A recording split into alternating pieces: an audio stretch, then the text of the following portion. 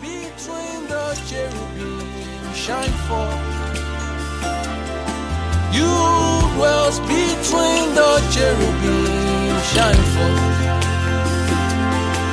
You dwells between the cherubim, shine forth. You dwells between the cherubim, shine forth. Jesus, thank you for your mercy this morning. Thank you, Father, for your love. We thank you for showing us mercy this morning, for being kind to us. Thank you for the supply of your Spirit. Thank you, Father. We just appreciate you, Lord. Nothing else but just thanksgiving in our heart. We worship you, Jesus. We thank you for all that you have been doing. We thank you for all that you are yet to do. Father, for that which you've done already, we just give you thanks.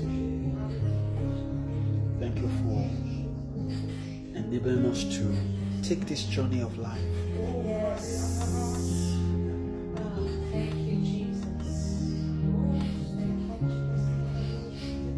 Thank you, our Father. We worship you. We'll come before you this morning, Father, and we yield ourselves to you again. We submit ourselves to you, to your Spirit. We ask, Father, that you will take absolute control in the name of Jesus. Thank you, Lord Jesus. We give you all the praise. Thank you, Lord. For in Jesus' mighty name we have prayed. Amen. Praise the Lord. Hallelujah. Hallelujah. Amen. Amen. Good morning, everyone. Good morning, sir. Good afternoon, everyone. Good afternoon, sir. Amen. Just say hello to your neighbor. I'm happy to see you. Hello, neighbor. Neighbor, I'm happy to see you. Amen. Praise the Lord. Hallelujah. Amen.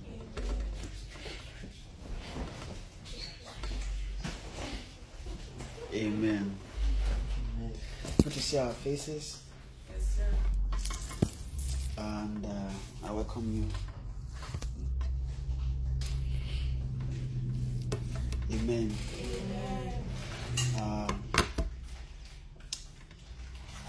Today is I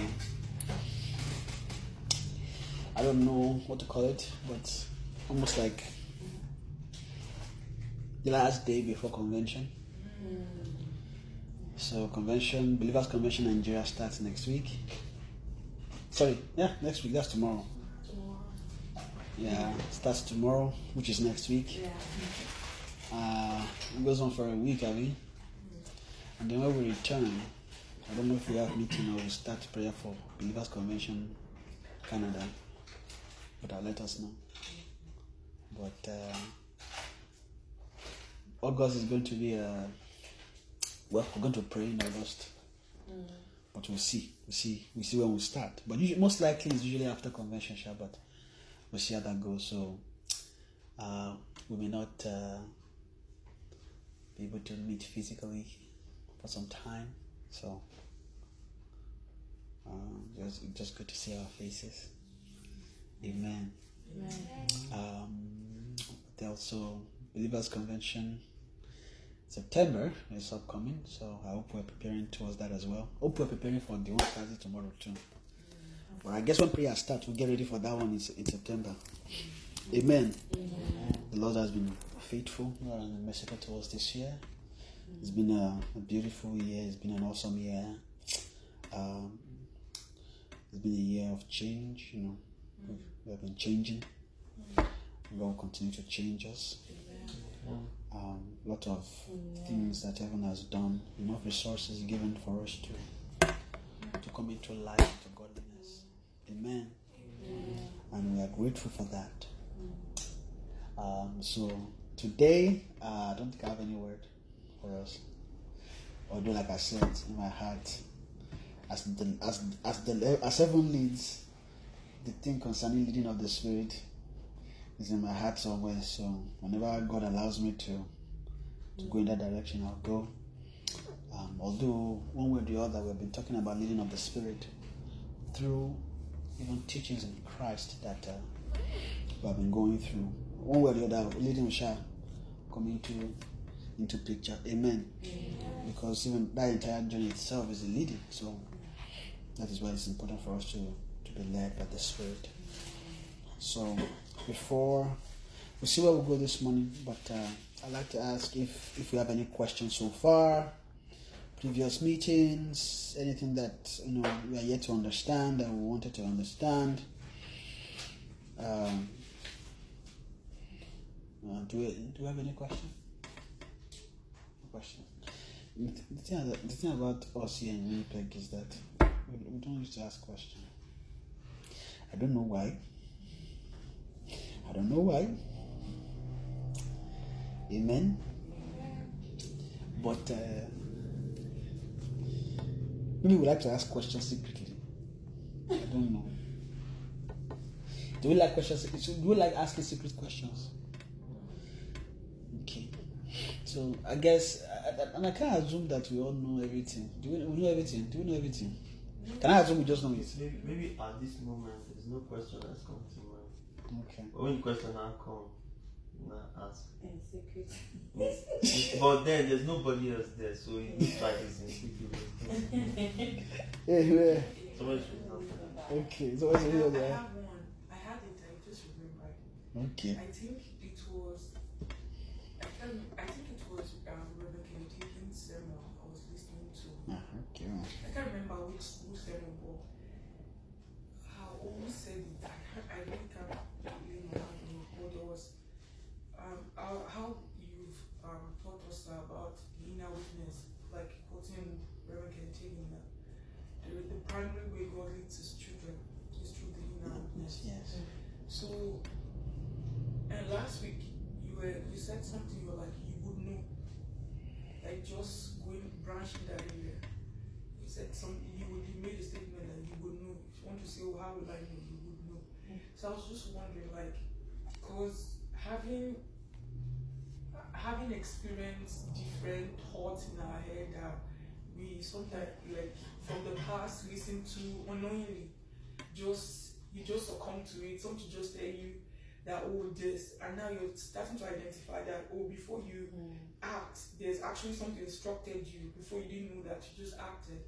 So being able to sort of separate voices, not necessarily voices, but some, like judgments or some things that there's prompts, some things like that have made you act, and then like how to separate that from the leading, like from the inner weakness, or especially with, I don't know how to phrase the question, especially with judgment, I was listening to Reverend Kennedy and was talking about how 3 things would make you, I was showing my husband, make you more inner, like how to know the leading of the Spirit, the voice of the Holy Ghost. Was talking about Clinton? Huh? Wait, you mentioned something. Oh, three. Okay, 3 things. Okay. Yeah, he said walk in love, read the scripture, and pray in tongues constantly. So I'm just wondering, like, because there are things, I feel it's spirits that have come to my thoughts, and those have come to my thoughts, and then like I unknowingly just act with those things. How do I then now incorporate the leading, like inner witness? I know it's not like you mentioned it, like it's not like, oh, should I come use the worship now, Holy Spirit? It's like that kind of a thing. It's not spooky, yeah. But how? I guess I need more light in that aspect, I would say. Okay. Amen. It's like you have an answer. So you are smiling, you're like, well, Wow. Well, let me. I want to answer the question. So it's like, I mean, you have answered it. Okay, I thought you had an answer. Amen. The question you asked is a very spiritual question. I mean, every question is a spiritual question, but the thing is that to answer that question, I have to wait on it. Amen. But if I get a sense of what you're saying, you're talking about the understanding the difference or being able to separate the leading that is really, really inward witness compared to what we've learned subconsciously that tends to lead us. Yeah. That perhaps is almost similar to inward witness, right? So, for example, like you were saying, promptings that we get and we just go, how is the Holy Spirit talking to me? Just being able to separate the two, right? Okay. I guess as we were talking, one of the thought that came to me is really the first thing you said in the three things, which is love. So those said three things that will make it pretty much sharp to be much more inward inclined.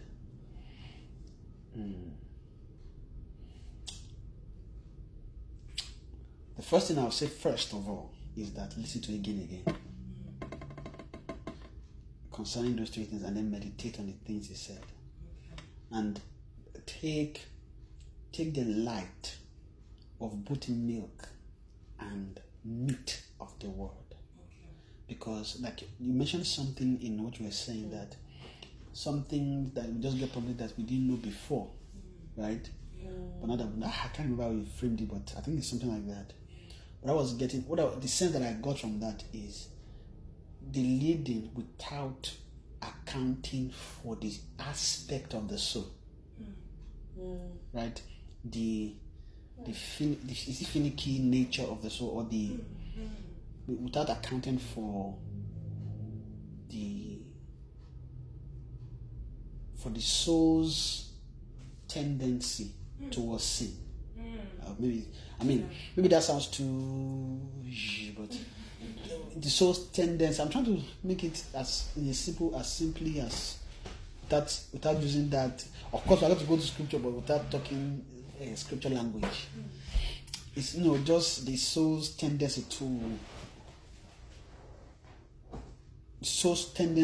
to get it wrong. Right? And that's where the major work is, right?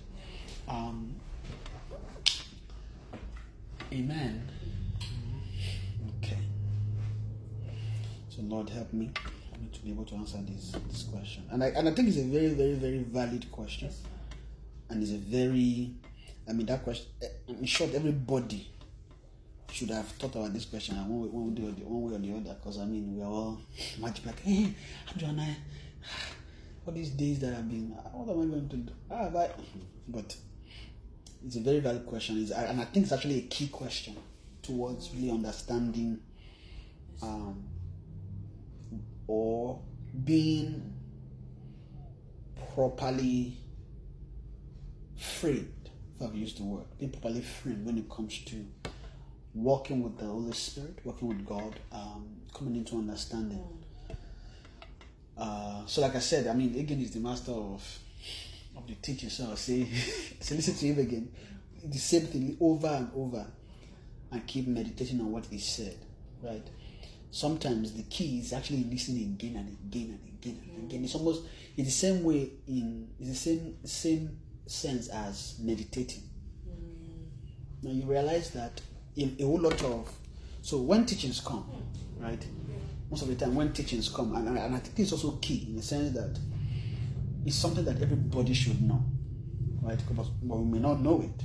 Is that when teachings come, teaching may not necessarily, because sometimes teaching will bring you to an awareness of some things, right? And I guess part of it is because of time, because of the structure of how things are, or also because of how we are, right? Because if God doesn't have a limitation, but due to sense of time, there's a whole lot of things that God had to squeeze into the time that we have. It would be awesome if we can all sit here day and night.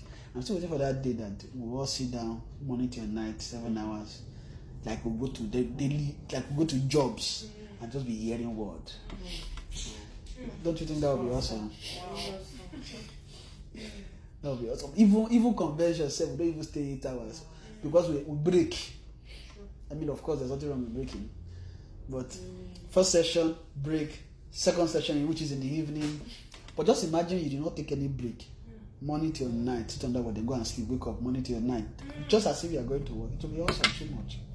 So because of that tight. I won't say time, because of just those time limitations, we don't have time to go into nitty-gritty. So, when things, when messages come like that, there's another responsibility on us to meditate on them, to think about them, and that is where separation now begins to take place. When I say separation, I'm talking about being able to separate different aspect of it. And because when the message comes, they're just being handed a tool, they're just being given, it's like a key that you can use to unlock many things, right? Now, I don't know I think that there was a message I sent about greetings. I don't know how many of us listened to it. I listened to it 3 times. The third time I'm listening to it, so I listened to it for a second time. The third time I was listening to it, I think I even listened to it again after that. Every single time I listened to it, I knew what I heard the first time. So the second time, I heard something new. I'm like, how did I miss this particular aspect during listening to it the first time? It's not as if maybe I just played and disappeared. I was actually there listening. I'm like, how did I miss this one? Right? Then the third time, I still found something I missed. Each of the things that I discovered again were actually, each time I discovered them, they were actually key things to solidify the understanding, to give broader perspective to things. And the work is still ongoing. Even after the message, the work is still ongoing, because where everyone has they've opened our eyes, right?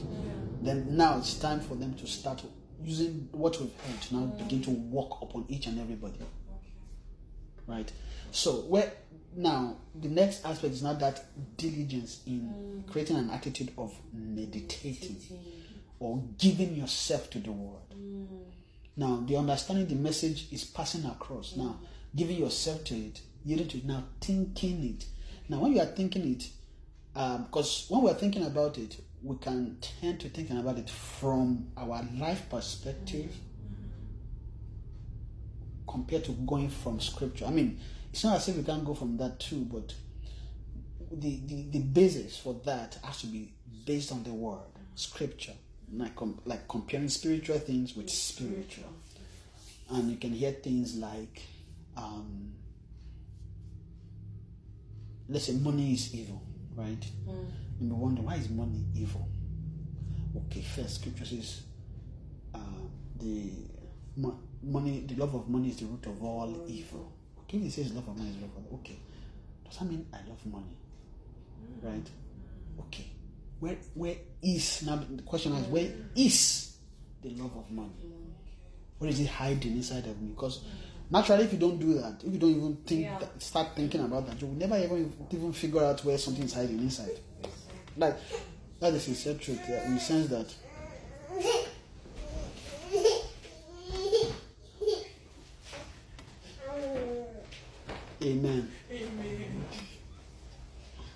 Amen. So, the real excavation of things begins when you actually begin to meditate. And that's why we should not underestimate it, because that meditation is a key to spiritual growth. So understanding scripture is without meditation, we won't fully grasp, right? Because even when you hear teachings and then they give scriptures, you may or may not even get everything. But thinking of what was said, thinking about the scriptures, now not just the scripture that was said in the message, even you personally now begin to evaluate, comparing spiritual things with spiritual, using scripture. And we now realize that this is where if we do this, we realize that sometimes we may discover that we lack a lot when it comes to the word. And that's not necessarily a bad thing. It's a good thing in the sense that you've discovered it. Now move towards enriching yourself in the word. Right? Now, because when you see gaps like that, that is how God actually fills gap in understanding. Now, you notice, I can't use scripture, find scripture to... that's where you actually discover your lack. Yes, sir. If not, you just assume you know every scripture and everything. You just be growing like that. I don't realize that as we are growing, I'm not forgetting the question in my head, I'm just addressing some things. Yes, sir.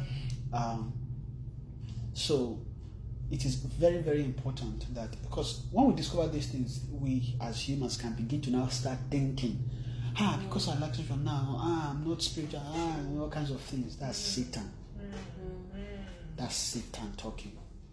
Because that's not the posture of one faith. Also, that's not the posture of how God deals with you. God can chastise you, God can reprove, correct, but it's not to throw you away, but rather to make you grow. And you now realize that he who likes chastening naturally would love submission. Yes, sir. Yes. You now realize, you now see the two are connected. Yes, sir. Anybody that does not like chastening would definitely struggle with submission. Yes, sir. Even the person may be the most, hi, yes, sir, thank you. But inwardly, inside, you now realize it's difficult for things to move in, to go. And one thing that we also need to know is that I don't know why I'm talking about this, but submission is also, I just discovered that, not now, I mean, it just made sense one day, suddenly, that for anybody to grow, you must have an attitude of being submitted. You must have you must be a submitting entity. It's as simple as that. If there is lack of submission somewhere, because submission is one of the way we talk about submission. There's two things we think about. Maybe one, submission to boss or people above us. Well, let me not say people. Submission to bosses. Two, wives submitting to us. But that's the most thing people think about, right? But submission is much more than that. Yes. Just that it is demonstrated in that as an example for you and me to see God's order. So you see God institute submission. Even submission has been way before the church. Yes, sir. I'm not saying that that's to negate church aspect. I'm saying submission is God's concept. It's not just concept. It's God's thing. It's God's way of life. Yes, sir. Right? You now see that when God created Adam, right, then he created Eve after. Right? Yeah. Now, God didn't do that by mistake. That's how God set it. God could have created Eve first. Why not Eve first? Right? Yes, Or, sir. formed. Let me not say formed, because he created man at the same time. God created both Adam and Eve at the same time. But because in the beginning God created, right? Then in chapter 2 of Genesis, God began to form. But God formed Adam first, then later Eve. Right? So God was setting the order. And then you now see Paul in Ephesians, when he began, it's 5 I believe, where he began to talk about Ephesians and also Corinthians. Because in Ephesians he talked about Christ, the head of the husband, right? And the head of, and now said that Christ is the head of the body of the church. the husband, it not compare it being to husband also being the head of the wife, right? And it was talking about as Christ loved the church and gave himself, so also husband love your wives, wife submit to your husband, right?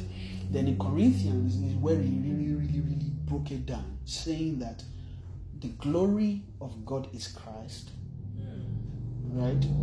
Now the glory of the man is Christ.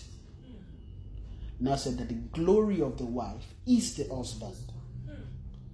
Pretty much saying that the head of the husband is Christ, the head of the wife is the husband, right? Now compared them as to glories.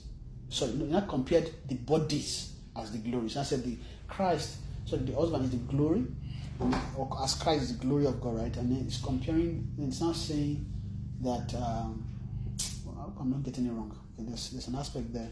When I was saying that the wife also is the glory of the husband, and then because For the husband is glory of the Lord. is the husband the glory of the wife? God head of Christ and Christ Yeah. head of I think is it the husband the glory of the wife? I think. Yeah, I think so. Yeah, I think that was it. Glory of the man.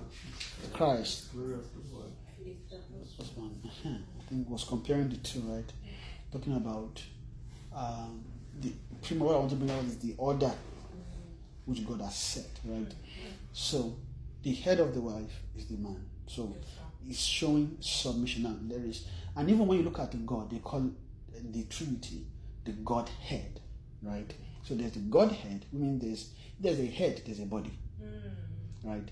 And the purpose of the head is to lead the body, right?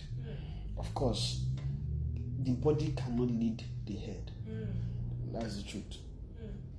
It's impossible.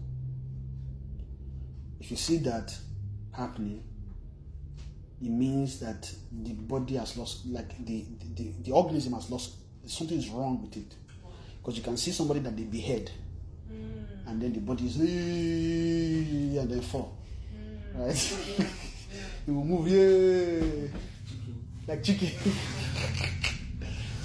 like chicken that they had. So if you have a functioning organism, or I would say being, or like a human being, you realize that they need their head in order to be able to lead the body, right? So submission is the way God is, right?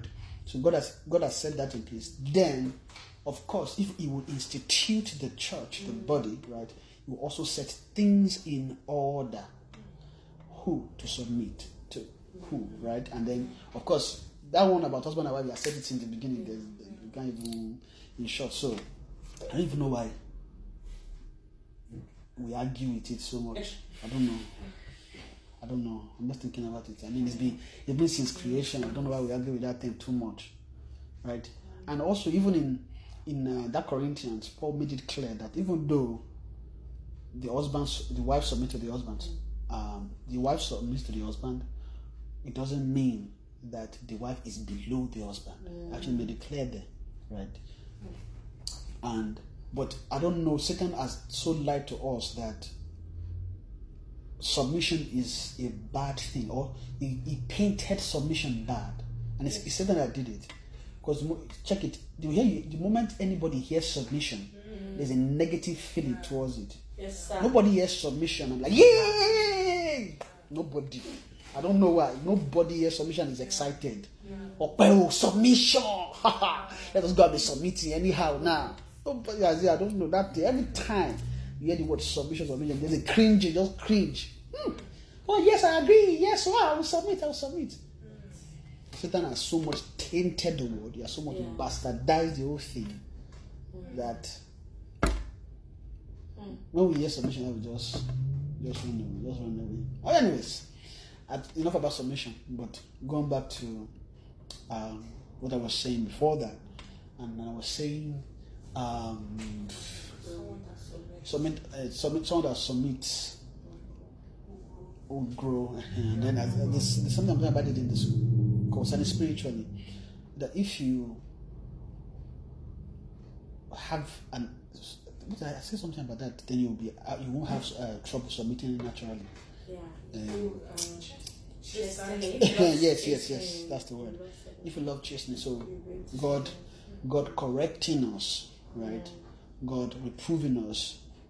So God's not doing that to paint us bad or to make us feel inferior. The way we feel. When somebody's correcting us, there's a way Satan makes us feel, right?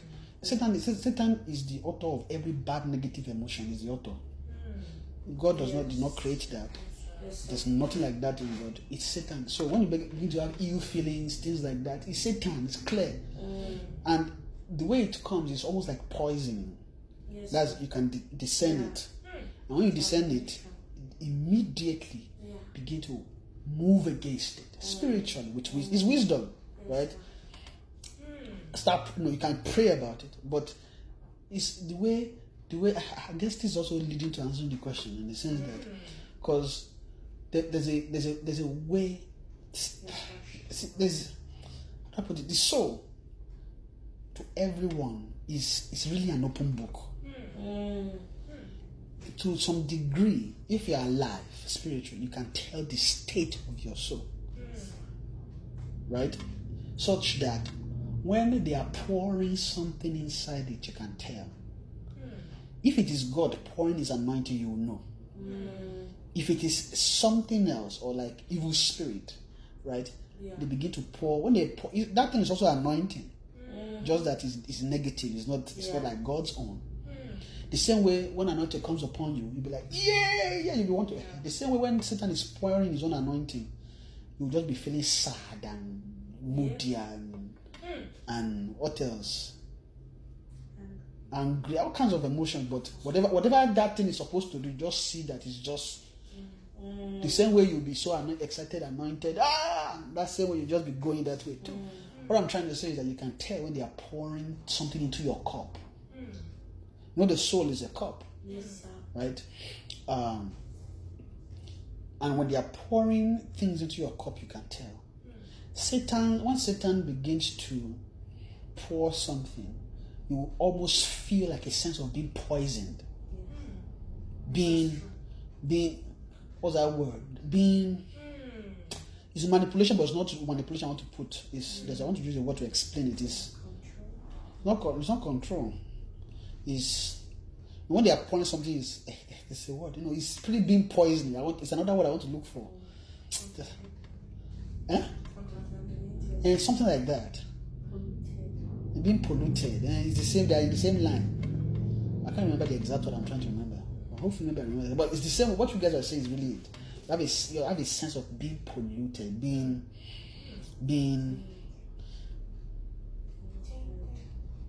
tainted. There's how's that word? Okay. It's all the same thing. It's just that there's just a particular word. I feel that word. I don't know. It's in my head, it's in my spirit, but I just can't. But I'll see. God will help me. But pretty much what I'm trying to say is that just a sense of being polluted, being poisoned. And when that happens, you realize that nothing good comes out of it. Yes. Nothing good. Yes. True. When you give in to that, nothing good comes out of it. You realize that just keep leading to much more different, much bad.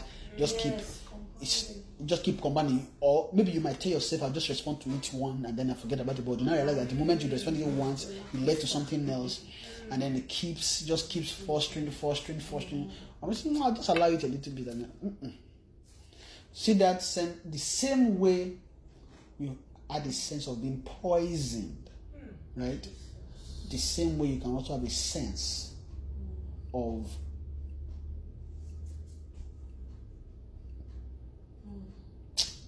what you are doing not being fully genuine. That's true, sir. Wow. Yeah.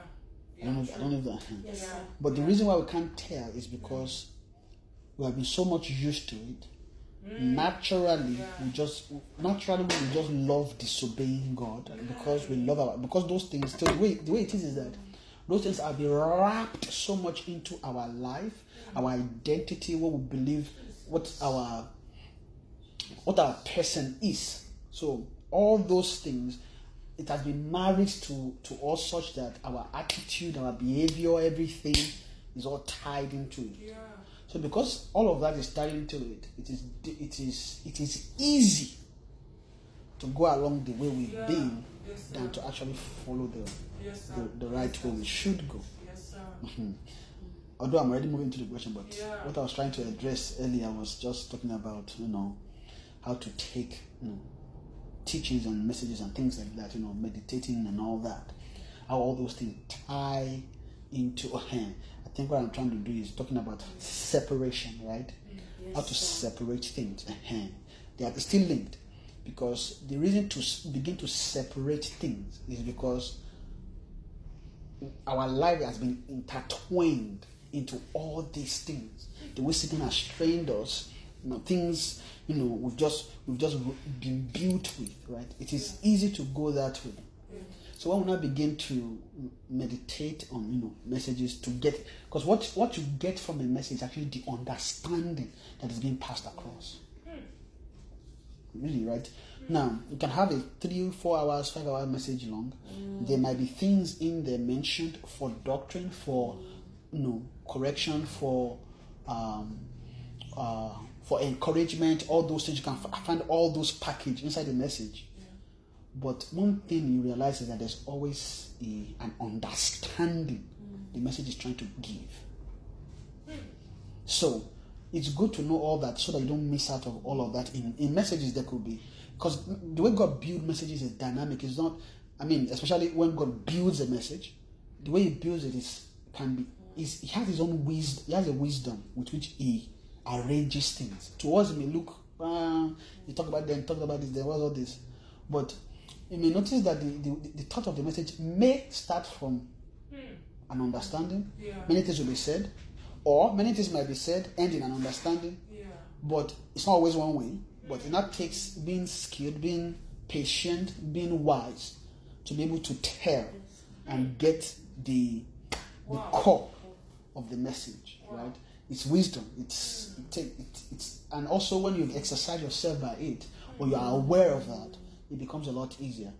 So, when there's an understanding, there could be other things too that you can get in a message. Yeah. So, part of why we don't get full picture, or most of the time we say, we don't understand all these higher things, it's simply because out of the whole message, right, there are bits and pieces in there. There is the understanding, there is the other thing. So you now realize that because naturally men, even when you live spiritual things, naturally men are lazy. When I say men are lazy, means that I don't know who did that to us, Satan, of course. In the sense that you realize that everybody gravitates towards the easiest part all the time. Yes, Right? it's true. Nobody naturally wants to go through a difficult task. At all. That's how men think. The moment we are doing something tedious, you start seeing men already thinking of how to make it easier. Yes. And that's what the world called problem solver, smart people. But really, that sense is Satan's sense. It's not really God's sense.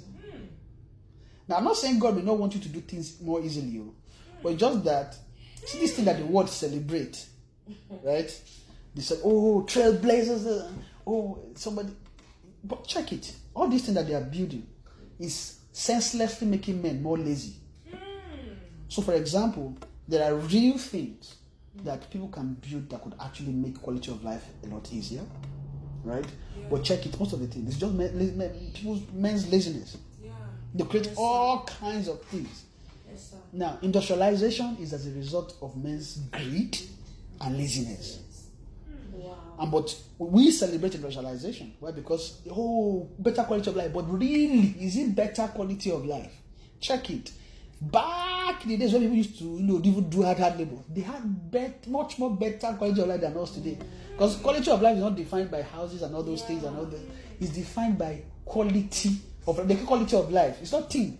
For example, being able to just have freedom to yourself, not being overworked, you worked 9 to 5, nobody expects you. Today, when they tell 9 to 5, you have to really check. Is it really 9 to 5? It's true. It's true, sir. Because they tell you 9 to 5, but just check. Is this really 9 to 5?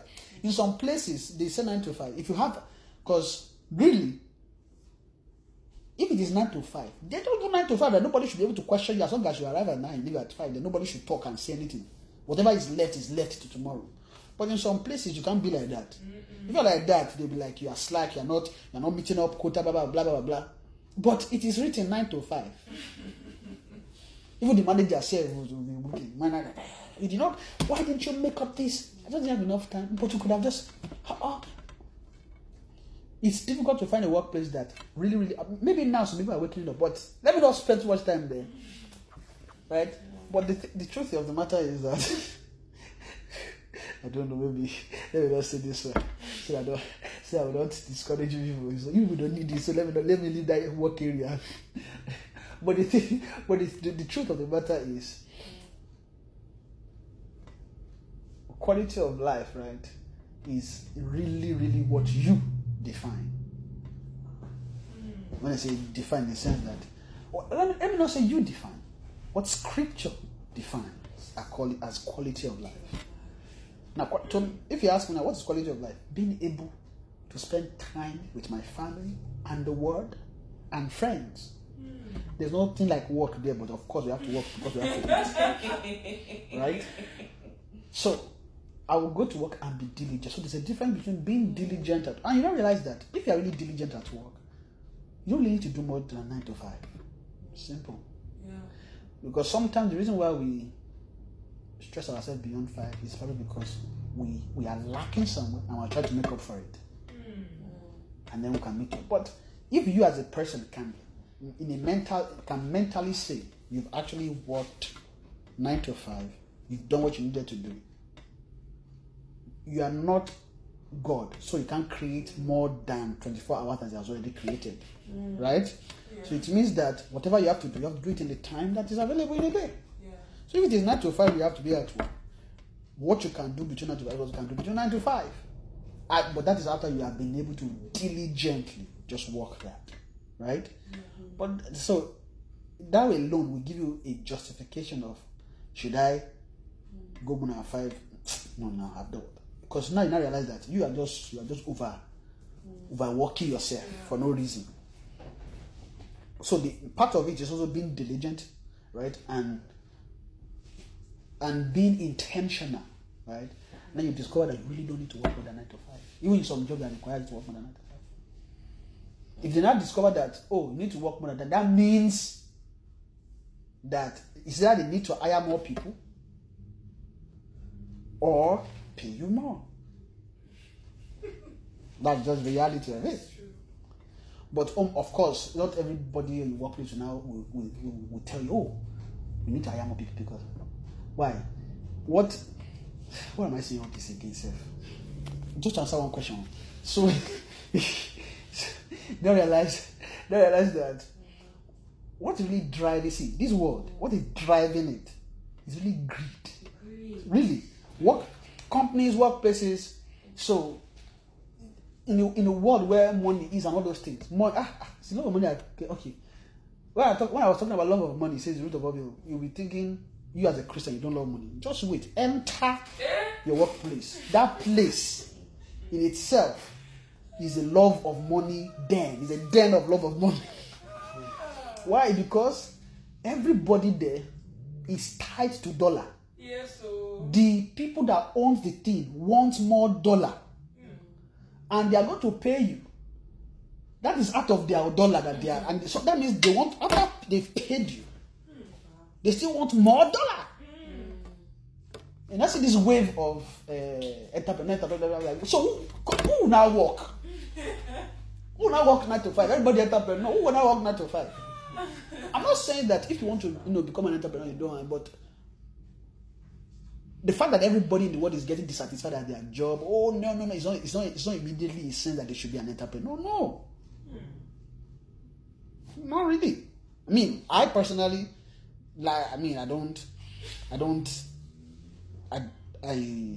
I personally, well, like I said, let me not say some things.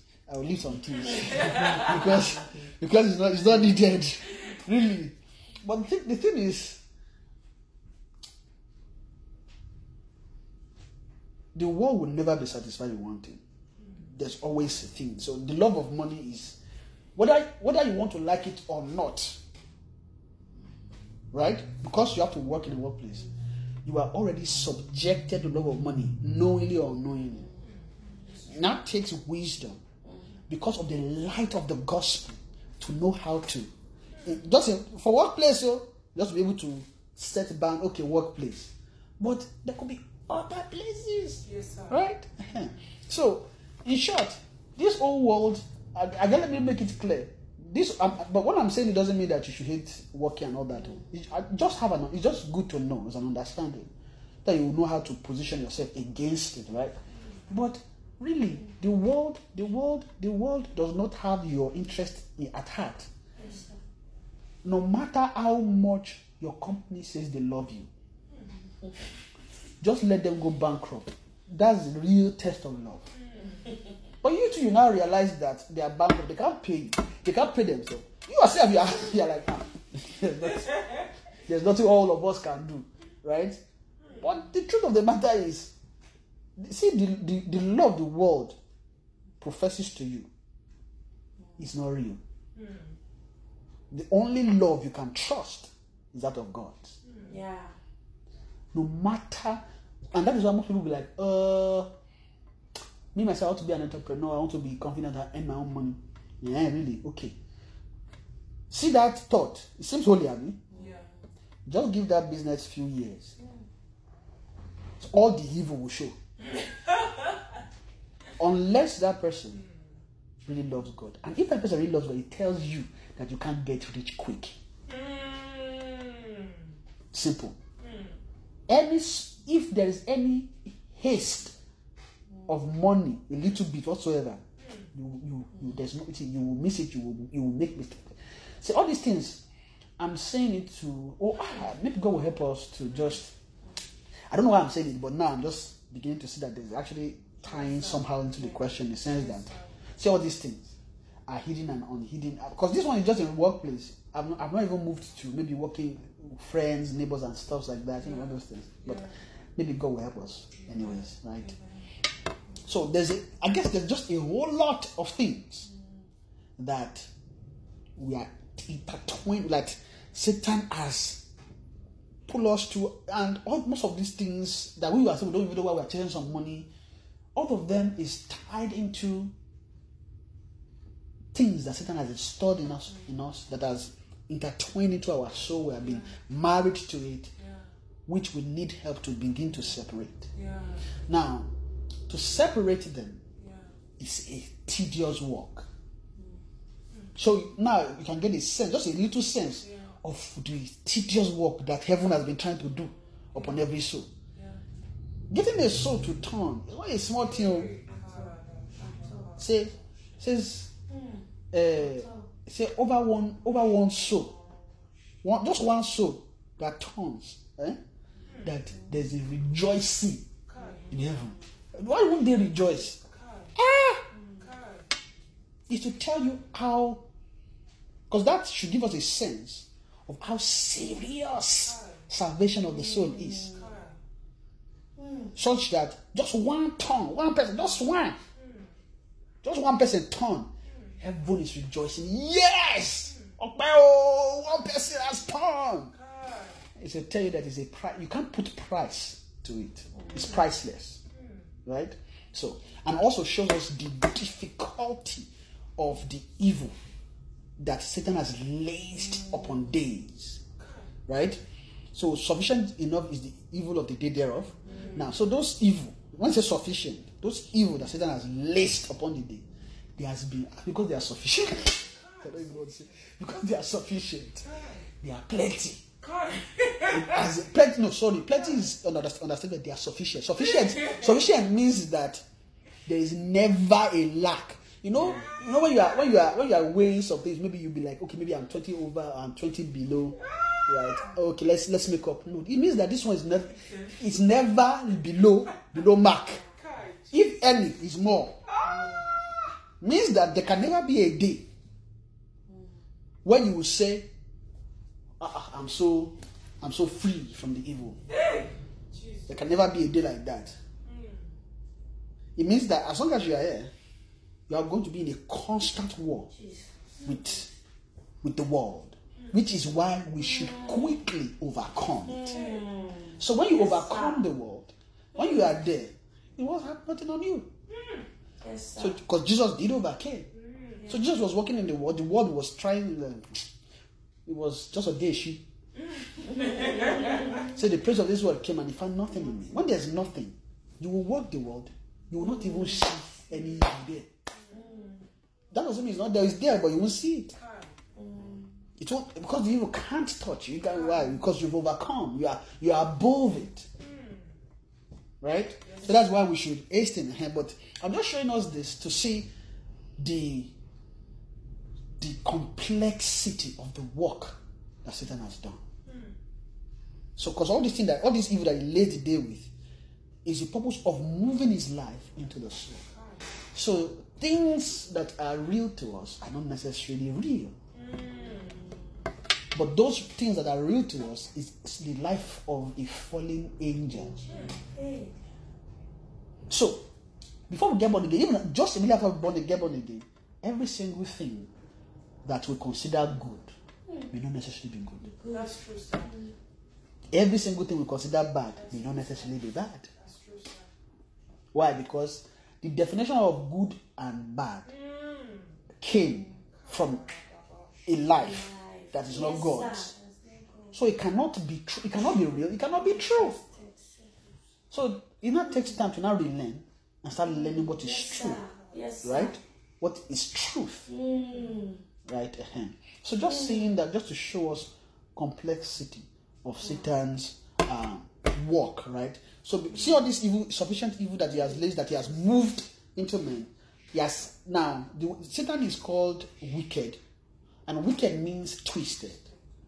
Now, when you say twisted, you would think, oh, you don't kulu, you don't crazy, it's twisted, it's crazy, his head there's just a bad good, which is true. But there's another way. There's another way to see the twistedness.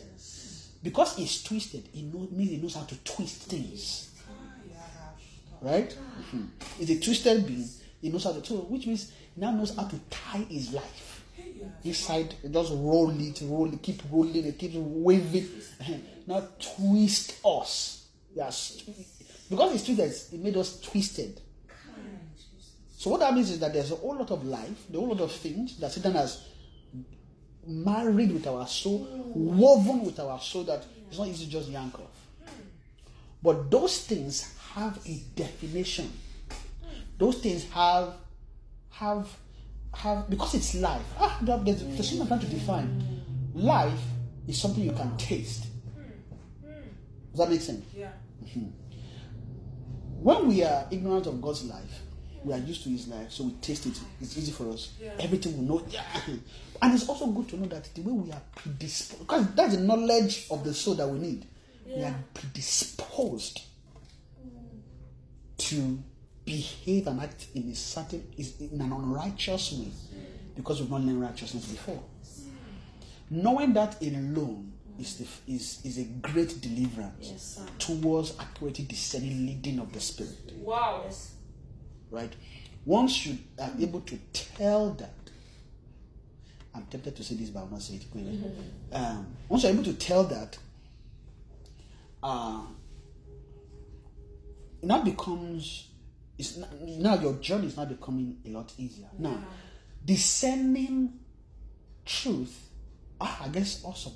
Discerning the voice of the Holy Spirit through the inward witness, discerning the voice of discerning towards the inward witness is also something that you will learn. It is progressive. Okay. So it's not one day. Maybe you are thinking, just wake up one day. All of a sudden, I'm now perfect. I've been led. Ha ha ha ha ha ha. I am the master of leading. Or maybe you think, maybe you pray. You pray to the point that you enter one place in the realm of the spirit. As once you enter there, you're like, I'm a master of leading. I've arrived. This is the place. No, it's not like that. One thing to know about the soul is that the soul is a world of learning. And what that means is that you would really, and the same, think about the same way you learn in school to gain mastery in something. It's the same journey for the soul when it comes to spiritual things. Just like it's not things you learn in school, it's now spiritual things. The same way you read, and then the next moment you forget, then you read it again. Now that one, you realize that one is cramming, right? Cramming doesn't last long. So sometimes the way some of us don't really learn well in the spirit, and you can tell too, because if you're someone that learns well in the spirit, it will also show in the natural how you learn. Yeah, right, sir. Right? So one thing that we should gain is how to master learning. And to learn, and everybody that will know, even the natural knows this, that when it comes to learning, it takes time and it takes being intentional, right? Yeah. And it takes patience. Because I realize that it's not really hard to go to school. Honestly, it's not hard. The difficulty is that what we're supposed to learn, they condense it. And because it is condensed, and you have to learn everything at once, it doesn't give you time to actually learn the thing. Means that whatever you have to learn it within 4 months. So first semester, you have 5 courses. And these courses, they have curriculum. This curriculum, you have to learn it in 4 months. If they give everybody a year to learn it, it's possible that most people will pass that exam. A's. Yeah. So you realize that it's not that people are not smart. It's just that everybody learns at a different pace. Everybody learns so. But the school does not care about that. But they themselves know. So they know that, okay, they are this. So how they define smartness is people that can really quickly take information at a faster speed than others.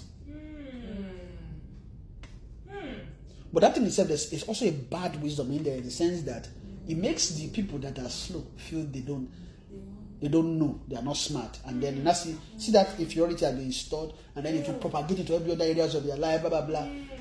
And you now realize that apart from time and patience, there's also one thing: passion.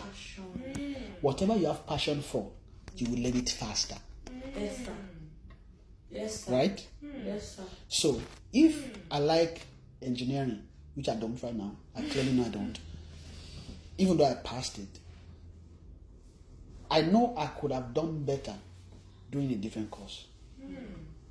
Right? Because there are something that just comes naturally. That when you open me up like this, throw the thing to me, I'm like, grab it. Right?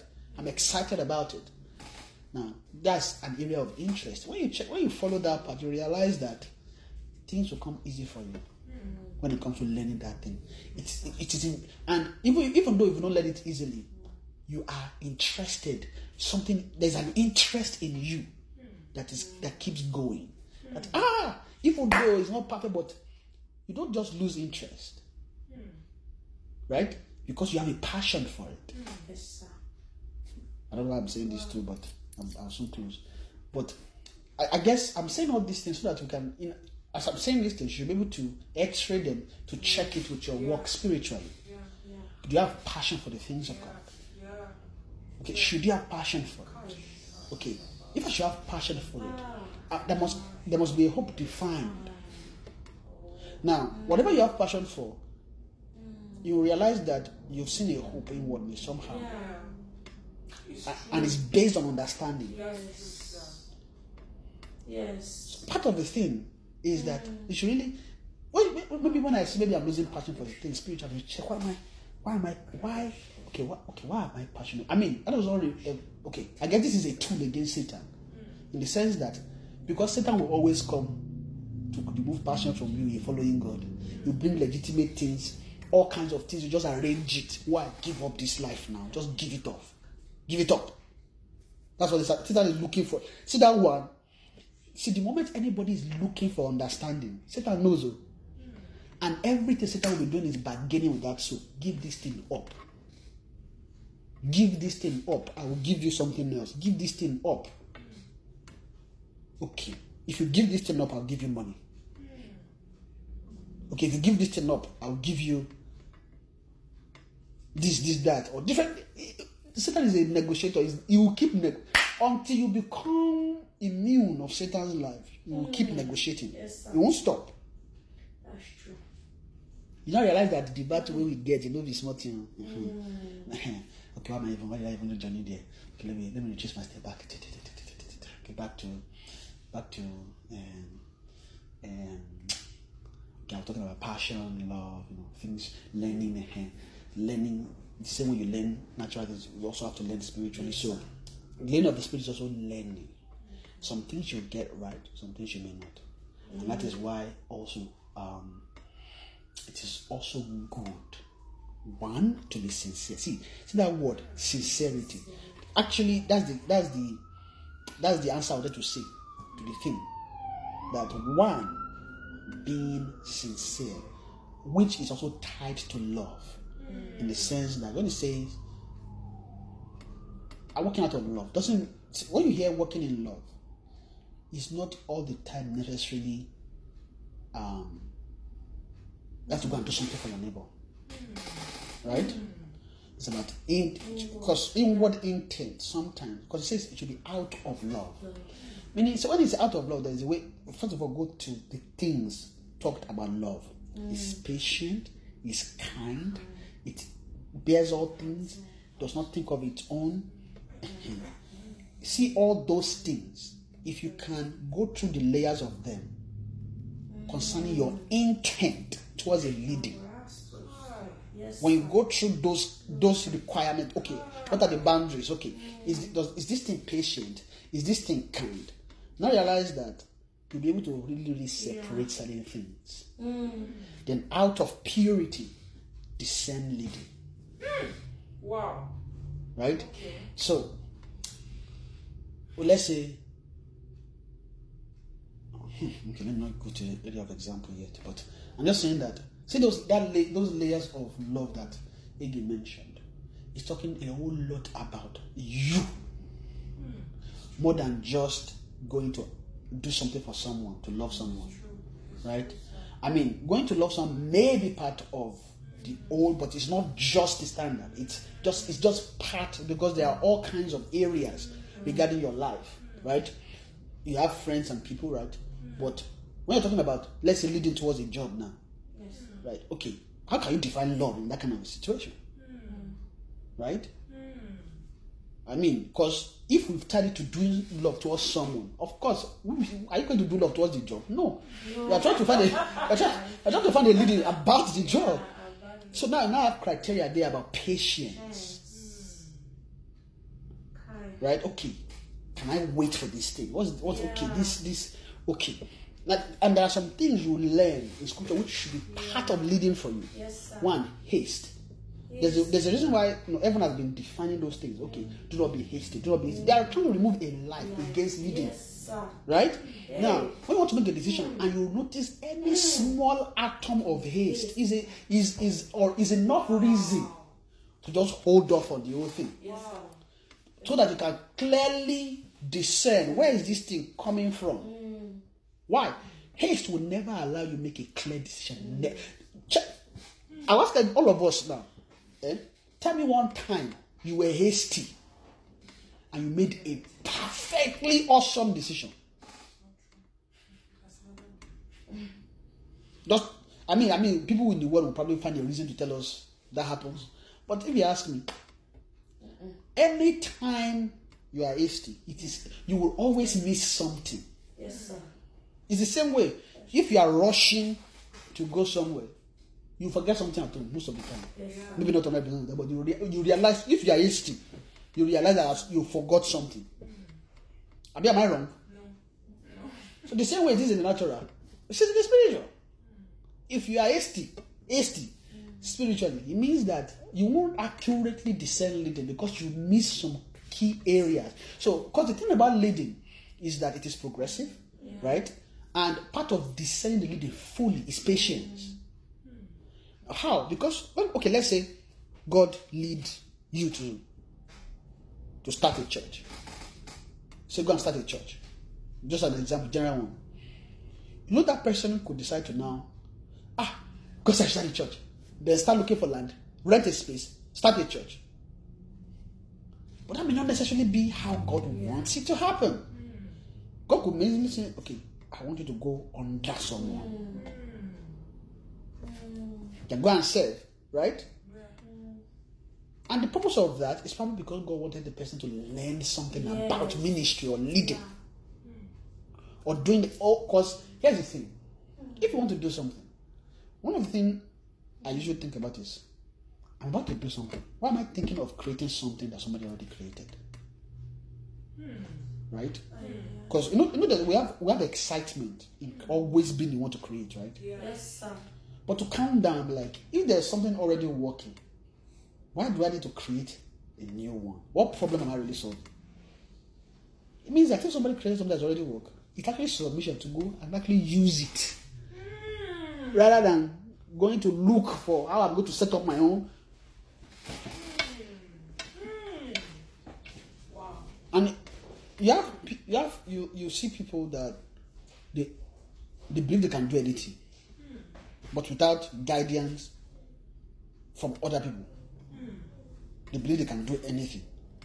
But one thing is very clear. If it's different, if nobody has ever done it before, it's a different thing.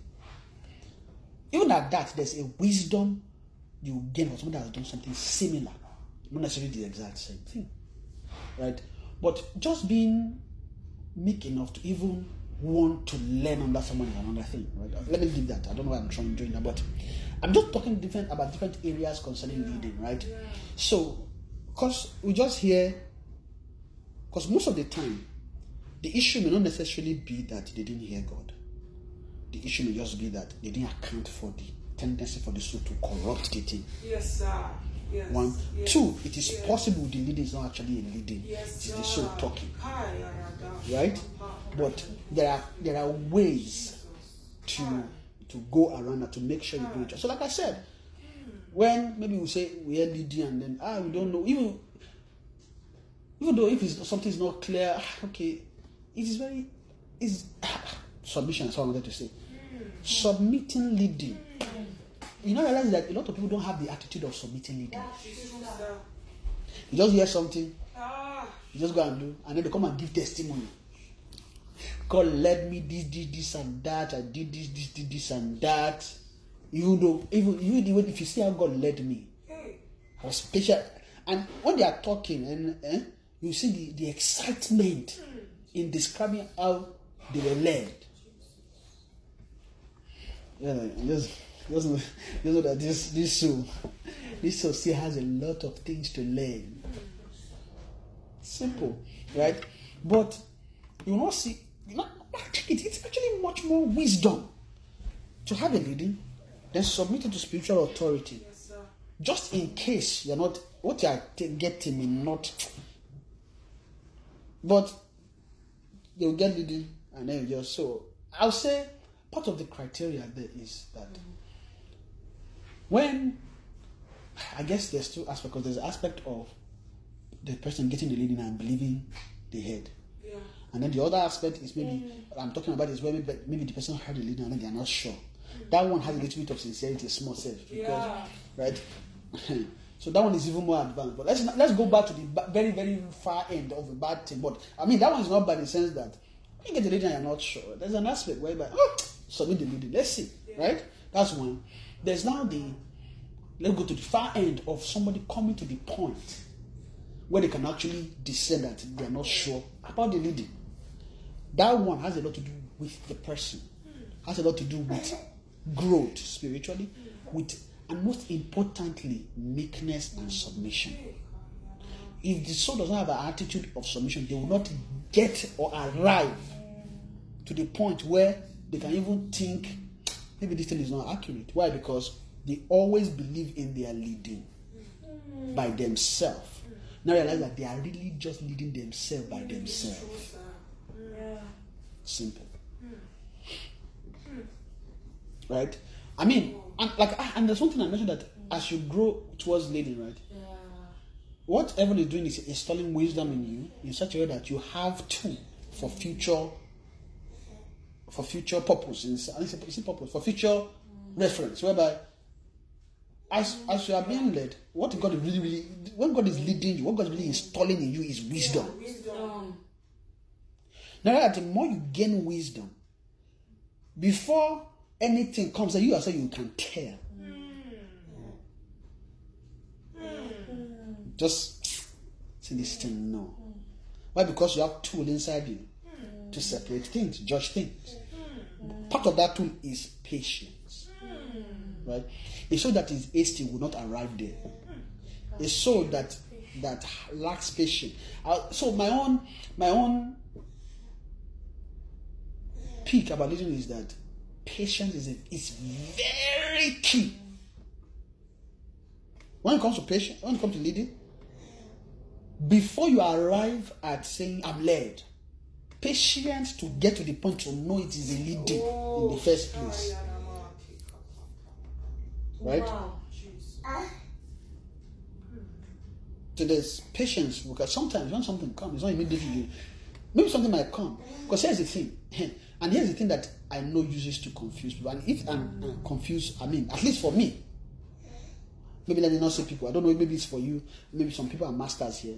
One thing I discerned a while back is that when it comes to leading, there's the same way, maybe because you are under anointed, maybe you've been fellowshipping with the word, you've been praying, you've been reading your Bible, and you feel anointed.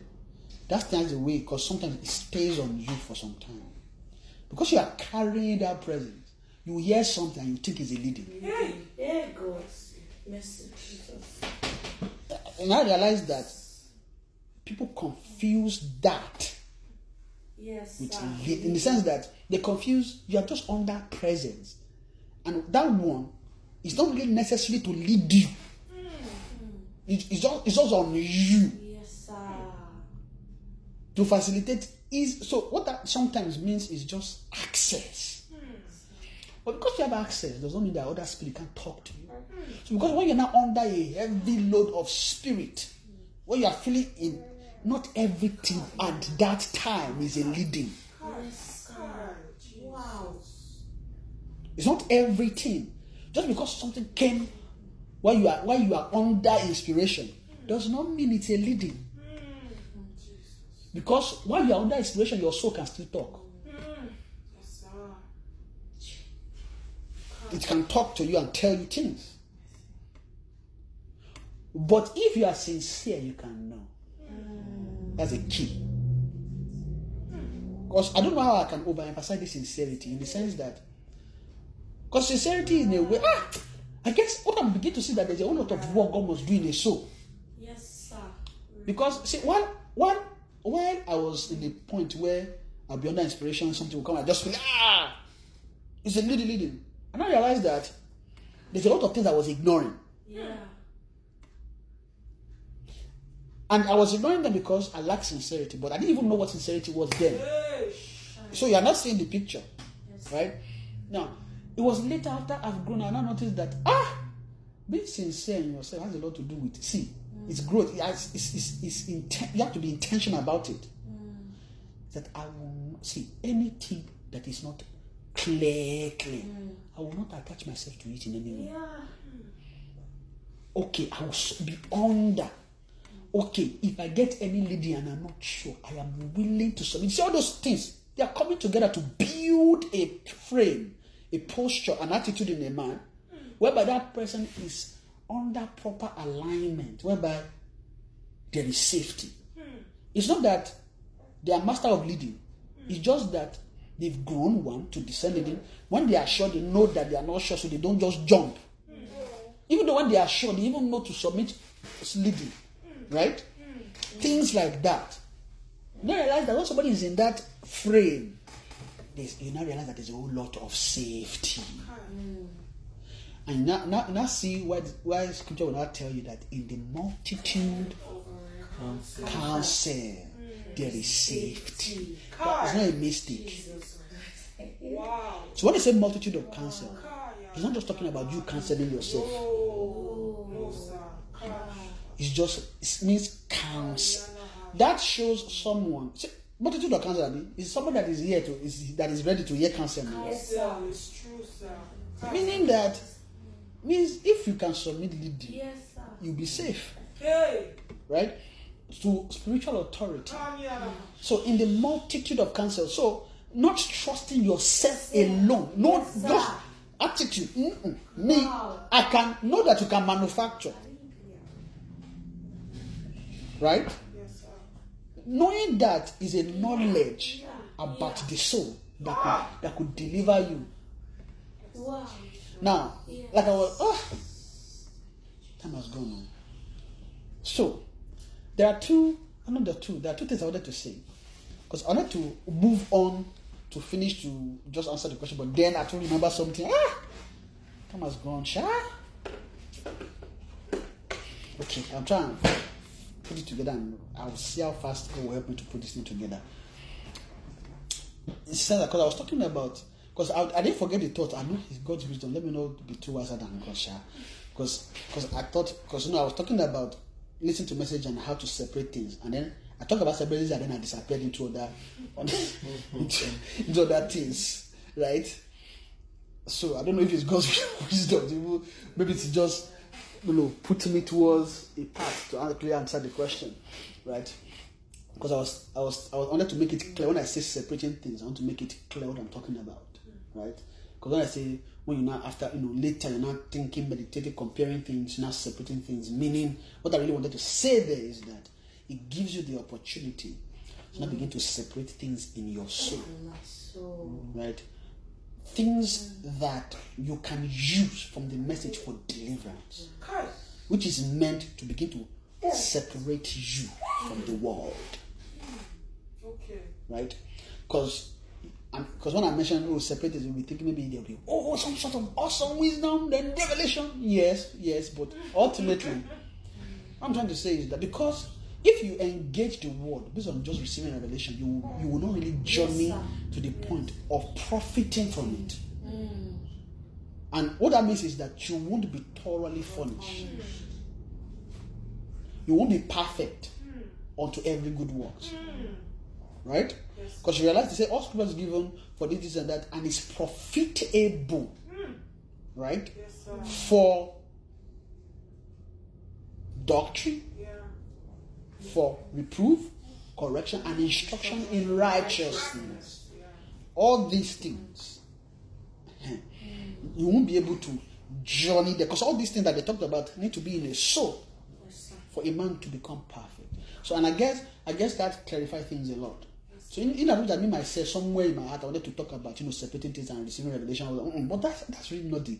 I mean, that will happen, but let that one happen naturally. But you must have a sense of why you engage scripture, or why you engage. See, all these things we are hearing, eternal life, like, okay, must have a sense of why you are engaging them. Why am I engaging these things? And you have to know that the reason for that is for the profit of your soul.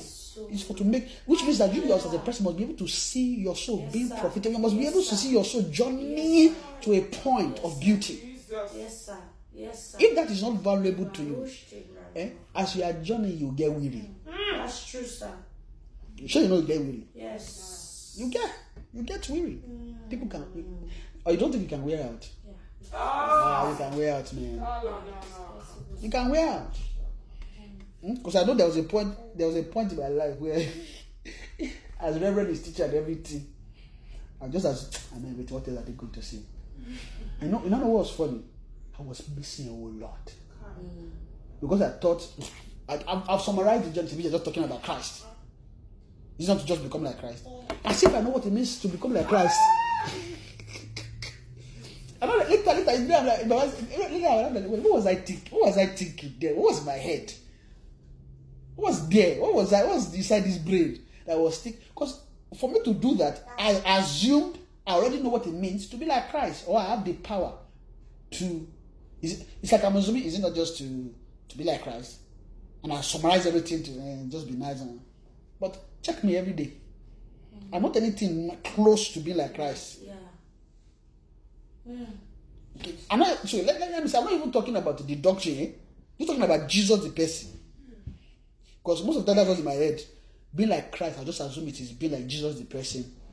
And even that one, I can't even measure up to, what's it? I can't even measure up to 0.000.1% of it. Because, of course, I don't know what it means to be Christ in nature. So, if someone can really discern that, it will be difficult in reality to know what Jesus the person, to be like him will be difficult. Because what most people think about being like Christ is like doing charity and doing good and all those things. They have no clue. The person that they are saying they are trying to be like, who he is and what he is, they have no clue. So how can you be really what you have no clue about? Because we all just summarize everything to donate. But all those things, you know that it's not safe. Why? There are many churches that started that end up becoming charity organizations.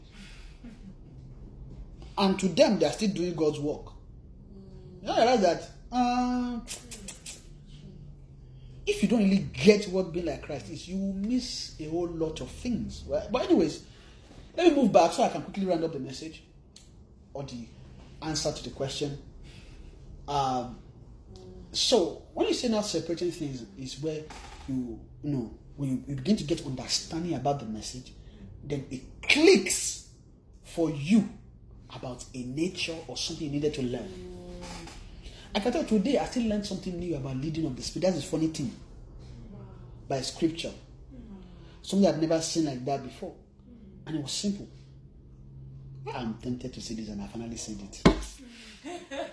Because the thing is that I don't like saying something that I've not really just spent time on. But I mean, it's useful for all of us. But the thing is, this I can't give an example, but I'm not saying as a revelation. I'm just saying, and it's simple. Wisdom is profitable to direct, right? It seems so simple, but I've never thought about it being something for leading. But it's there, probably to direct. But being directed means being led. So say wisdom is profitable. Oh, now God, that. Okay, when God is leading you, you want to install wisdom in you. Yes. Okay, when you start, so the wisdom is installing in you should be able to direct you. Okay, it means that if I gain wisdom, it will be profitable for leading. So what you are calling leading really is wisdom. That's one.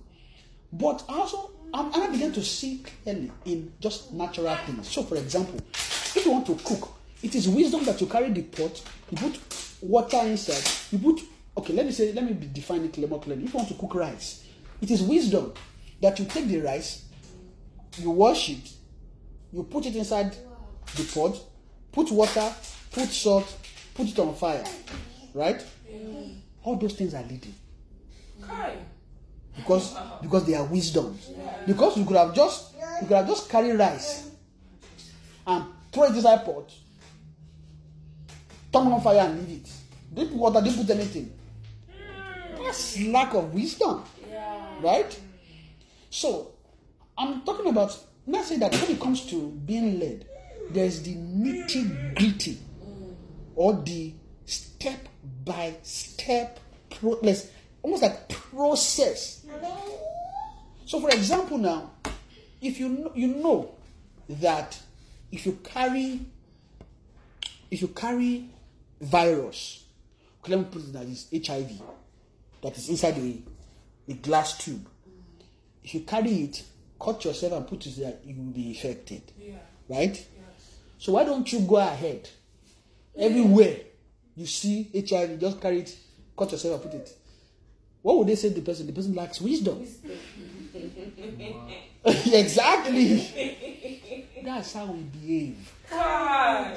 spiritually. That's how we behave spiritually. Meaning that, because, so when you're not seeing being led now as process, right? You might realize that when you hear, so here, let's say what you heard is go and cook rice. But you now realize that to cook rice, there's 10 wisdoms, right? Yes, sir. Kai. So, if what you were meant to cook, still cooking, would this work? Because I'm trying to try to create an example is that, let's say you get it wrong now. Said that go and cook rice, but you're not meant to cook rice. Right? But you just said cook rice. And let's not put this way. And you know that there's no rice at home. Right? Yeah. There's no water. And you cook rice. Will you just manufacture the rice and cook it? Maybe you wait until you get rice. You wait until you have the rest of the thing to cook the rice. And if it is not right, by the time you are waiting, you eventually realize that, wait, maybe I can actually cook beans. Because there's beans at home. Kai. Maybe perhaps that's what God wanted me to actually cook. But if you are not open and you are just bent on cooking the rice, you leave the beans that is right there in your face, you leave the yam, and the problem that God wants to solve is just that you eat. That's not the problem, Abi. Because I think I'm making it more clearer now. Yes, sir. You have to define the problem. Yes. Then, so the problem is, does it matter what you eat? As long as it is food and it is nutritious for your body. Of course, it matters. If you go and eat poison, you die. Right? So, as long as it is food, nutritious, and it is good for you. If the problem is eating, do you think, well, maybe, Sha, but let me ask, do you think God cares if you eat rice or beans?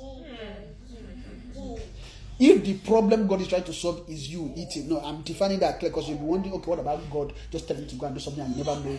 I'm defining the problem to narrow down all those areas. The problem we are solving here is you eating. If God doesn't want you to eat rice and specifically want you to eat beans, it means that there's something about that rice that is bad for you. And bad for you from eating that. The same way the Holy Spirit can lead you and tell you, don't, or can talk to you. Well, we call it leading, but it don't really only goes just putting you straight. May want to eat certain things, say, no, don't eat that. May want to go somewhere, say, no, don't go there. Yeah. Right? Yeah. But you realize that in those areas, it's specifically about what can hurt you. Yeah. Yes, sir. Or what is better for you. Okay. So when it comes to leading, it's always clear that God has our best interest. That's one. Jesus. 2, there's also attitude. So I guess some things are covered in the sense that being led, mastering being led is a process. Yes. Now we have safety in case maybe we are not too sure, and God has given wisdom concerning that area. Meaning, in the multitude of counsel, there is which is pretty much. I'll just like to be submission, be willing to submit your leading. Meaning that if you give it now, anybody, because the attitude we take towards some leading is that it is stand and find and that you can't even share with somebody. Because you'll be wondering, God led me. You know, there's that sense about God led me, God don't lead somebody else.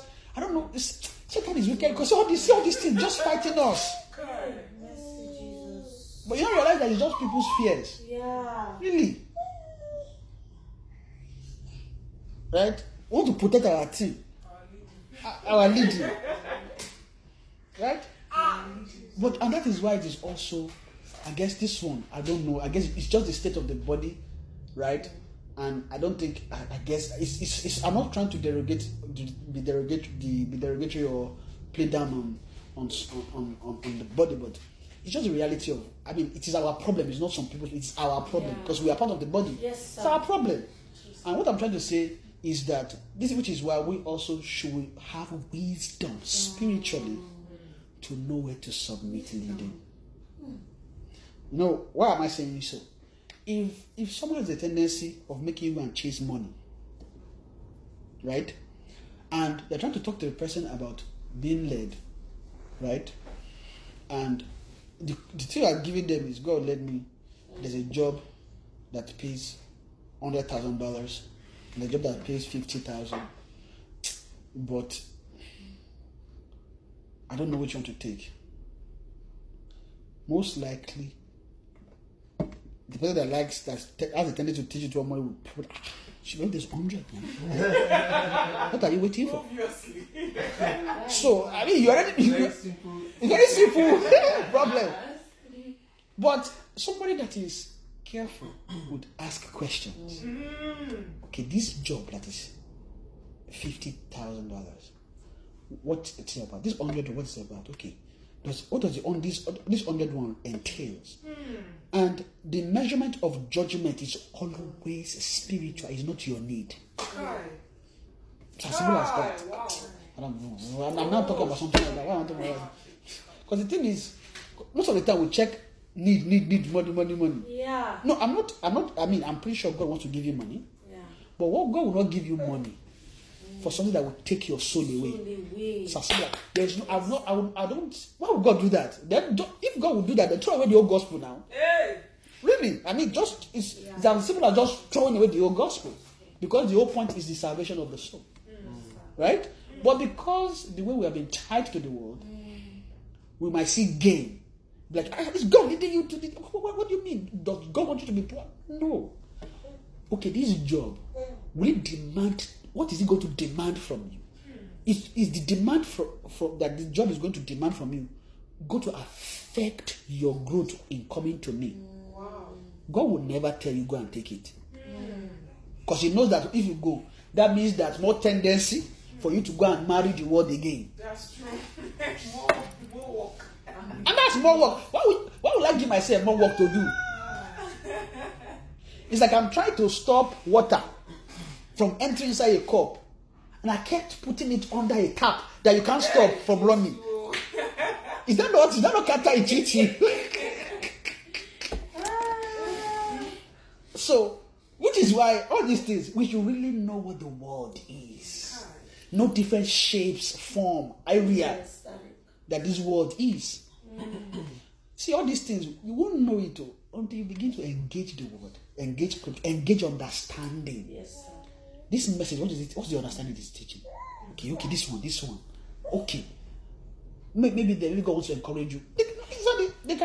Inside the message you can hear, oh yes, God will answer your need. Yes. But you can take that one. I miss part of the understanding you should get out of the whole thing. Have you ever noticed that anywhere, even where we are in road of righteousness, anywhere, because that one we used to talk about spiritual reality a lot. Anywhere you begin to hear God will answer need, I don't know. You know that there's always a different response. Yeah. There is Jesus. Why is it like that? I don't understand. That means that thing means a lot to the soul. But where God will get us, what I pray that God will get us to is that when we hear things like we'll be meek, we hear it life, we'll be No. and then when we hear God will supply your need, like thank you, Jesus. Amen. The excitement will be much more when it comes to salvation. Amen. There are not those things, right? So, like I was saying, to answer the question and then I end up is listen to that message again, meditate on it, see, because when you begin to look things from different angles, love. Because part of the problem is that we don't think enough to see another angle. That's true, sir. It's true. When you meditate enough, after a while you break into another. So let's say you've been thinking about love, and what we've been thinking about love is just going and act towards someone. We could be part of it. But after when you give in a lot of thought towards that, and you begin to check yourself, you begin to see other areas of charity, which is not assuming. Don't you think you don't think that's part of it? Yes, Because sir. the reason why you may not be able to walk in love towards a brother or a sister maybe just means that because you are just a naturally assaultive person. Yes, sir. That's true, sir. And that thing is doing a lot of work against you having charity. That's true. So you'll be praying for, Lord, give me charity, but you are not seeing the angle of being overly assumptive as a problem. Do you know that no matter what you do, you would fall short of actually living life of charity? You will fall short. Why? Because there's still an angle hiding somewhere that you don't even pay attention to. Yes, sir. Right? Yes, sir. But when you meditate enough, as you're meditating on the word, meditate about your nature. Okay, sir. Okay. The same way you're meditating. With regards to scripture, because it's sort of understanding, charity. Why not? It's part of being aware of yourself. True, sir. When you realize you did something, and then you had a sense, you know that in word witness where when you do it and then it's as if Holy Ghost just shoot you. Do you get some of those feelings sometimes? Yes, sir. It's like maybe you do something or you said something. Yeah. And when you say it, you just feel like Holy Ghost just did like this to you. Yes, sir. That kind of thing. Yes, sir. And if you are among spiritual people, it's not only you that will feel. They may not feel. They may just have to say, something's off. I mean, out of a pure heart, because if the person that is hearing is too assumptive, they will always, that's another thing about all these things. Is that with pure heart, of course, even they said it, when it comes to spirituality and the thing is, what makes it accurate is the purity of it. Yeah. Does that make sense? Yes, sir. Is the purity of it, the purity of the life.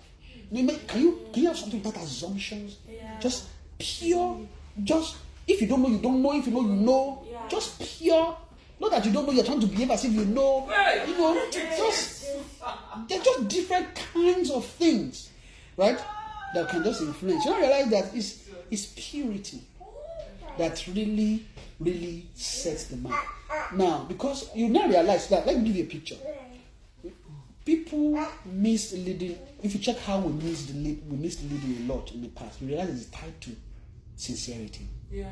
It's tied to all kinds of things that just marks things that are not pure. But when you see leading, and when maybe the person giving testimony, I'm like, what do you really tell? What do you do? How do you tell that this thing is something that you learn from? What you really see is the purity of the leading. Yes. That begins to instruct you that. Yes. Right? Purity. Yeah, when you see the purity of it, you may around it. But imagine somebody is telling you a testimony and the person giving the testimony, the purity of it tells you that this is accurate. When somebody lacks purity, you yourself know. Because as they are talking, you're like, Wow. But there's something about this area, okay. But again, that itself is growth. Because for you to be in that area, it's actually measured that you've grown. Right? So, let's not forget, leading is progressive. You get to a point where you can master it. How? As God begin to give you wisdom. So when you are being led, the more you are led, and the more you are intentional about being led, right, the better it is to grow. And then when you know yourself that when it comes to leading, it has to be pure. Then you now realize that what makes it pure is all kinds of things. Right? Like charity, love.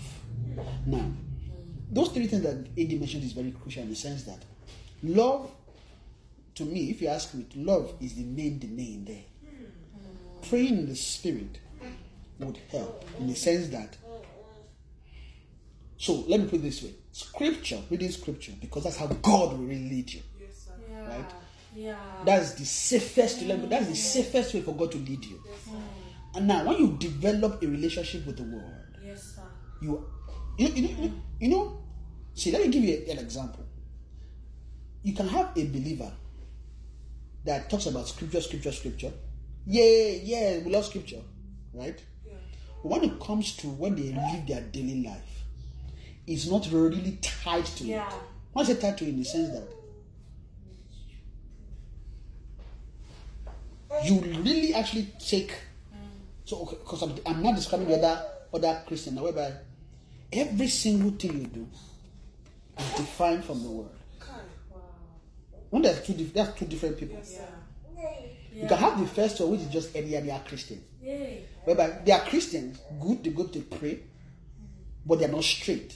Means that when I say they are not straight, means that they can easily compromise in the sense that, and that compromise is not that they say come and smoke and say yes, no, in the sense that they can easily compromise life from scripture.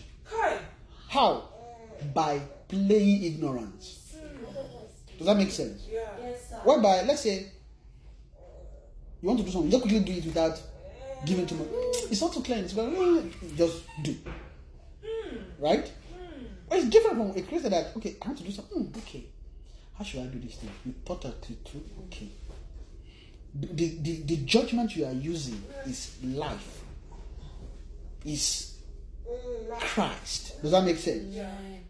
But of course, that is tied to your relationship with the Word in such a way that you have sworn you will not go outside God's life. Which has built your relationship with God in such a way that you are always reading your Bible. Right? You've built a relationship with the Word. I mean, this thing just, I don't know. But the picture I'm trying to paint in the sense that if a believer that lives out of the Word has developed relationship with the Word in such that their relationship with the Word is first, then other things. When I say relationship with the Word, means that they are constantly interacting with the realms unseen. I don't know if I'm being clear, but there's something I'm trying to say. I know I'm not saying it exactly as I want to say it, but that's just the strength I want. God help me, help me to be able to paint this picture well. But I'm just trying to talk about two different believers. One that has a discipline with the Word, and one that's a typical example. I guess, thank you, Holy Spirit. I guess the best way to explain it is this.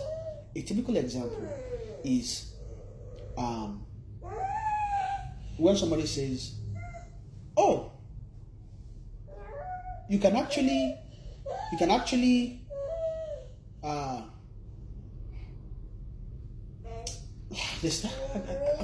guess because Egin I use as an example.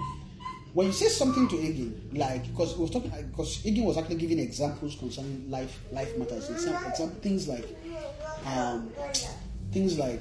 okay, some people were saying that there is reincarnation, right? He just said there's something like that. Well, the Bible does not teach that. Now, what he said is accurate, but I want us to see the attitude, not just what he said, right? Because anybody can say the word does not teach that, but they don't have certain attitude. The attitude I'm seeing is that everything he believes, everything he fashioned his life against, is based on the word. When it comes to understanding and doctrine and things like that, if the word did not explain it, Egin would tell you no. The word does not explain this thing. So it's either we don't know, or the word is only what the word teaches that I will take. Simple. There's an attitude there. Means that he's very careful, treading around safety. Because he could have easily taken any thought. Yes, sir. Which means that in his mind, the way he has programmed his thinking is to link his life with the word. Which means that he needed to gain understanding. Because if he doesn't have understanding of the word, he can't really do that. How? Because he has to understand what the Bible says for him to know that what this person said is not scriptural. Right? So now see how being... But you can have Christians. So you can have someone like that. You can have Christians that they will tell, oh, this thing, they start thinking, maybe there is incarnation. Maybe we should start. It's possible. You know, look at our Christians that are like that. They can take anything, meaning that they actually don't have a standard for how they receive, how they live their life, right? Yes, and the standard which ought to be by the word. So now we Christians, I mean, I'm seeing it's not only me. Why do I say it's only me? But anyways, I'm not going to say that it's not just one person. It's a common thing in the like Christians that are not grown well. Is that we are not particular about how we live. In some areas we easily just But no area of life should be left outside scripture. Everything. Okay, this thing I'm about to do, is this scriptural? When you're thinking about it that way, you realize that you'll start thinking, is it righteous? Could this lead in? There's something that will come to you, know that this, because there are some things you get, you think, I think it's leading, but just think about it for 2 seconds. Be like, there's something about this thing. Even though I got it while I was under serious anointing, I don't think this system is right. So you yourself will be able to do that before you even arrive at submitting. But let's not say you didn't even get it. Now you just let me submit this thing. The moment the spiritual authority will just look and say, this thing, I think you should leave it for now. I don't think this one should. Or even if there's a say that okay, there's a way to put things to test. Okay, let's put it to test. Okay, leave this. And here the sincere truth. When it comes to God lead, I guess it's an area because spiritual thing is different, right? When it now comes to, because there's also attitude and behavior around spiritual things. When it comes to natural things generally, that one you can easily test it, right? In the sense that, let's say, we are being led towards something. What is the natural kind? Different things, let's say like money, house, husband, wife, what else? All those things. They have the things to measure those on. No, that one, okay. Got it? Problem. Wait. No, sometimes that waiting I used to vex some people. Right? Okay, wait. Oh, yeah, let's do it. Oh, yeah, wait. No, it's okay. Now remember there are some standards that when you yourself check it later, when they are leading you, when they are guiding you, now realize that through you quickly moved. There are some things perhaps maybe you should have checked that you just. But what authority would that you come back? Oh wait, don't jump. Sit down, don't jump it. Come back. Step by step by step by step. Don't go and put rice on the fire and let it cook for 5 minutes before you put water. It's not going to work that way. Because even that happens, you burn the rice, they can still scrape it, salvage it and pour water and cook it properly. But let's not go through that route. Let's actually wash the rice. Let's put it inside the pot. Let's pour water, let's pour salt, and then put it on fire. Don't you think that's better? That's better. But that's what the soul does not like. So you now realize that when it comes to being led and accurately telling it, those 3 things that Egi mentioned is very crucial. Love, charity, which has to do a lot with your nature. The word, because what is in your nature would only be turned and changed by your relationship with the word. Praying, because word and prayer go hand in hand. So those two, word and prayer, right, would eventually lead to nature change. Yes, sir. That's why I mentioned later that when I talk about love, to me I see that is higher, but you can't arrive there without being a Christian. If you are a Christian, will you not read your Bible? Because that is the foundation. And those 2 things are to build a posture. Again, a posture in you such that you are not too hasty. Why do you pray? Because you're not hasty. You are praying about it. You are trying to, okay, let me pray in the Spirit. When you pray in the Spirit, what it does is it begins to dense your natural sense, which would have been used in the leading. Begin to dense it. When you pray enough, it gets to the point where you're now, you can arrive at some point where you can now be thinking straight spiritually. Oh, this thing. Okay, let me calm down. Now see why you need to pray. Sometimes when you are weak about something, start praying. The purpose of it is not because most of the time prayer will just magically remove it. It's because when you begin to pray, you begin to shift you. You begin to move. Because praying in the Spirit begin to move you into an unknown world. Part of it is to dance, or is to drop your natural sense that is very active. And then move you to start into a place where it's not just your natural sense that is active, it's spiritual things. Let's slow it down. Now they're activating faith. Okay. Let faith prove it. Let's do this thing by faith, not by flesh. Don't use flesh. Use faith. How do you use faith? You're not by I believe. Okay, wait. There's that aspect too. But I'm saying this faith. This is the kind of faith. This is another faith. This is faith of the Son. Use that one to judge things. It's life. So begin to pray. When you begin to pray, it will remove carnal sense that is very active that could have given the leading. To allow you to process and think on the leading way. When you pray, and when you pray also is a meek heart asking for help. Such that if you get it wrong, God can quickly lead you. And what is the basics for your relationship with God as a believer? Right? Your lifeline as a believer is both word and prayer, which is why, because and word is important because when you structure your life, like I was giving that example, when you structure your life according to the word, you are a lot more careful than rushing to do things. Yes. But make sure you are weighing and judging things by the word. And when I say by the word, let me make it clear that, okay, let me leave it as it is. Because there's another aspect to the word, in the sense that, because you're wondering, because I'm hearing another question. You say, what do you mean that I'll just here stand up and walk?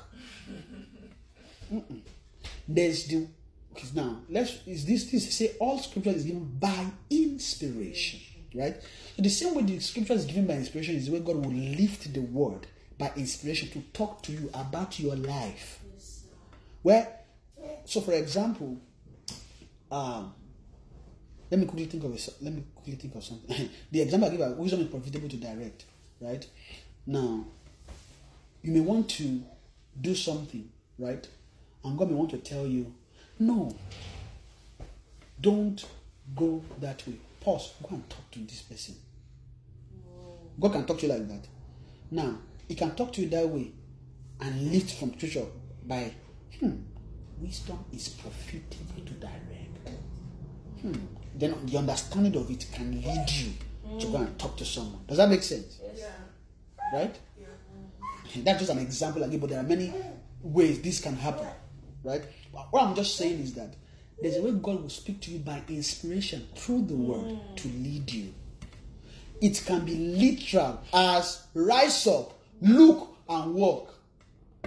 But you realize that it's not mostly like that most of the time. It's an understanding of it. A scripture will come. By understanding, you get a leading. Does that make sense? Yeah. That's what I'm just trying to explain. So, I don't know if I've been able to answer that question. Oh, yes, sir. Did I try? Oh, wow. Wow. Yeah, what's funny? I don't know. Honestly, I don't know. I don't know if I actually, because the reason why is because I feel a lack. I don't know. I just feel a lack. Maybe I missed something. I don't know. That's what I'm trying to feel. I don't know if I missed something. I feel like maybe I'm not. Maybe it's because of I don't have enough wisdom. I don't know. But I feel perhaps maybe there's still something. I know we are blessed. But it's not I just feel maybe there's something I don't know. But God will help us. Amen. So Amen. I guess our question has been answered when it comes to leading. So knowing when it is God and it is just part of ourselves, right? And one key thing I'll say to that, and I think part of what I said, just reiterating what I said, is sincere. See, once you're determined to be sincere, you realize that things will start, when it comes to leading, you start getting it more accurate, better. How? Because when you're supposed, because sincerity that will tell you that I don't think I get this thing. Let me talk to someone, right? Things like that. Or let me wait.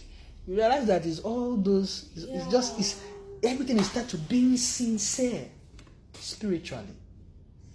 And for you to be able to discern that area, right? There's the understanding of the soul being finicky. Just know that. Yeah. And when you know that, you yourself know yourself. Abi? Yes. Know yourself. Know that I can tend to do this, but let me now begin to check it. Where? Okay. This is it me? Where is this flowing from? If it is me, okay, there must be, because when it is us, there's usually a gain somewhere. Right? Yeah. It could be that you want it to happen that way, or something, just all kinds of things that you just attach. And you know these things, what you want, the thing about spiritual things, what you have learned is that nothing is by you. God is the soul. Is it soul? God is sovereign. Meaning that many of the things that we maybe God is leading us, we think we are the one that even should go and do it, not knowing that is God Himself wants to do something. Is it not better for you to just follow Him? Because what does leading really mean? Let me describe it this way. Leading is not go there and then you start going there. Leading is, that's not really leading. You know what leading is? I'll give you an example. A blind man is about to cross the road. Abi, maybe they don't see. Can they see? So let's forget what technology has done and how this is they have done. Let's go back to what's that word? Old time. What did they used to use? Let's go back to what's that word though? It's not classic. Let's go back to medieval is very I forgot that. Oh. Maybe let's go to ancient. There's a word, but I forgot it. But it just described that old time, but it's not it's just a time where there's nothing. Let's go back to the real time. A blind person, probably olden days and ancient times. That's on my head, but there's a word, but I don't know. Word always fail me. I don't know, but let's forget it. But what that olden days, ancient time perfectly I describe what I'm saying. If you go back there, a blind man will need somebody to hold their hand and take them to cross. That's what leading is. So most of the time we are being led, we are thinking we are the one that want to do something for God. God is just telling you, follow me. Simple. You know that the attitude will be different. So when it comes to leading, it's like we want to show power that we know how to do things and all kinds of things. There's all kinds of things. Leading, God is leading you, meaning that God is holding your hand and taking you. So a blind man want to cross, somebody will hold his hand or her hand and take them to cross. Simple. That's leading. But what you should think leading is that somebody will tell you, because that's the way we are. Because we are boss and we are oga. It's like command. Go there. And we expect the person to stand up and start going there and go and do whatever we say. No, that's where we are. But God is just telling you just follow me. So we are really, when it comes to leading, we are actually following someone. As per somebody instructed us to go and do something and go and do it, and not say we were led. No. God is actually taking your hand, meaning that you relinquish you doing something, much more following the person in front of you. Leading means more of following than going to do. If we have that attitude, that will slow us down. Because most of the time, when we get it wrong, it's because we are just too hasty. That's a major problem about leading, why we get it wrong. Once we slow down, and if somebody is leading you, don't go faster than the person. If not, you go this road. Abi, is it not? Yeah. It's as simple as that. So leading is more of following than just going to do things. Once we have that position, and also we should learn, because of our nature, of course, we are predisposed to do certain things, but we should learn that leading is progressive, right? Yes, sir. It is learning. You learn it as you grow. Then you gain mastery because you gain wisdom. As God is leading you, He will store wisdom in you, and you gain more wisdom. But what you now have to do is make sure that you don't throw away those wisdoms. Because that's why we always have, we are never getting it. When God leads you and you gain wisdom, don't forget it. That means that you have that, and the person that won't forget is someone that will pay attention. Right? When we're not paying attention, wait, did I read the Bible today? Oh my, I didn't read the Bible, I just quoted. Sorry guys, but I think we are blessed. But that's really it, right? So it's much more about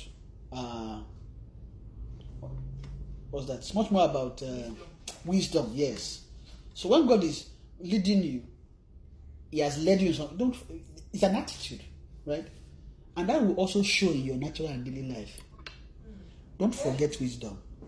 When God is leading you and show you something, you use it. You gain wisdom. In this kind of situation. But when you are too afraid to gain wisdom, they will be showing you wisdom right in front of your face like this, and you'll be throwing it away. Why? Because all you care about is yourself. See, there is nothing wrong. See, when you are too conscious about yourself, you can miss it, or you won't learn a lot.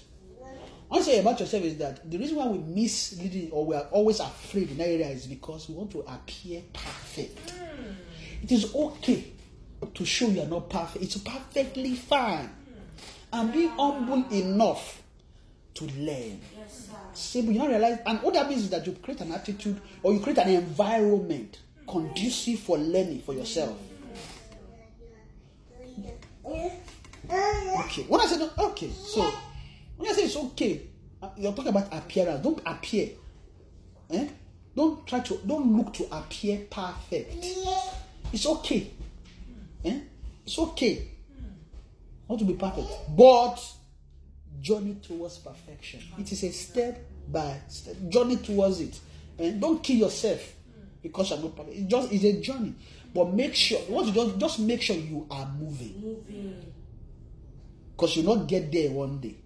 Yes. I hope that helps. Amen. You're smiling. Why are you smiling? Wow. All right, let's just begin to thank God. Father, we thank you for today. This time has gone.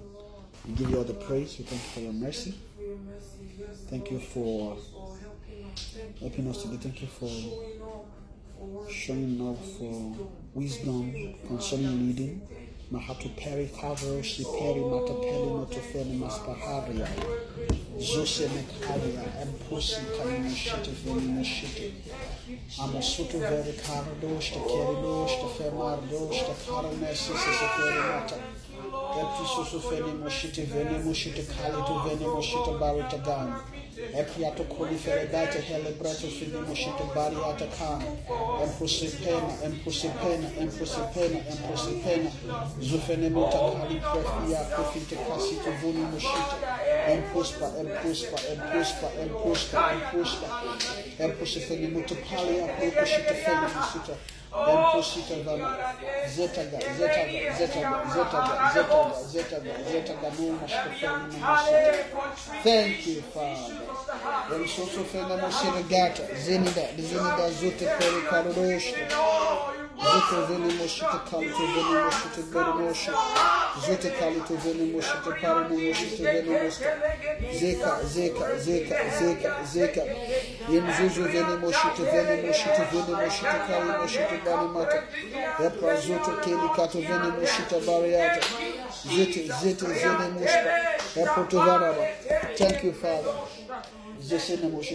In Jesus' name. Father, we thank you for today. We thank you for your mercy and your kindness. We say that exalted in Jesus' name. Father, we thank you for teaching us again concerning the leading of the Spirit. Father, we say that exalted in Jesus' name. We can't thank you enough for what you've done for us. Father, we just want to appreciate you today for your mercy and your kindness. Say that we're exalted in Jesus' name. Father, we give you all the praise. We return all glory to you. Father, we pray that you will help us to make decisions and commitment in our heart to remain pure, to live charity out of a pure heart in the name of Jesus. Even concerning leading, that we will commit to purity of spirit, to pure heart towards your speakings, towards your leadings in the name of Jesus. Father, you will help us to move into another phase of growth in leading, another phase of commitment to yielding to your spirit in the name of Jesus. Thank you, Father, because of our prayers. For in Jesus' mighty name we are praying. Shine forth. You dwells between the cherubim. Shine forth.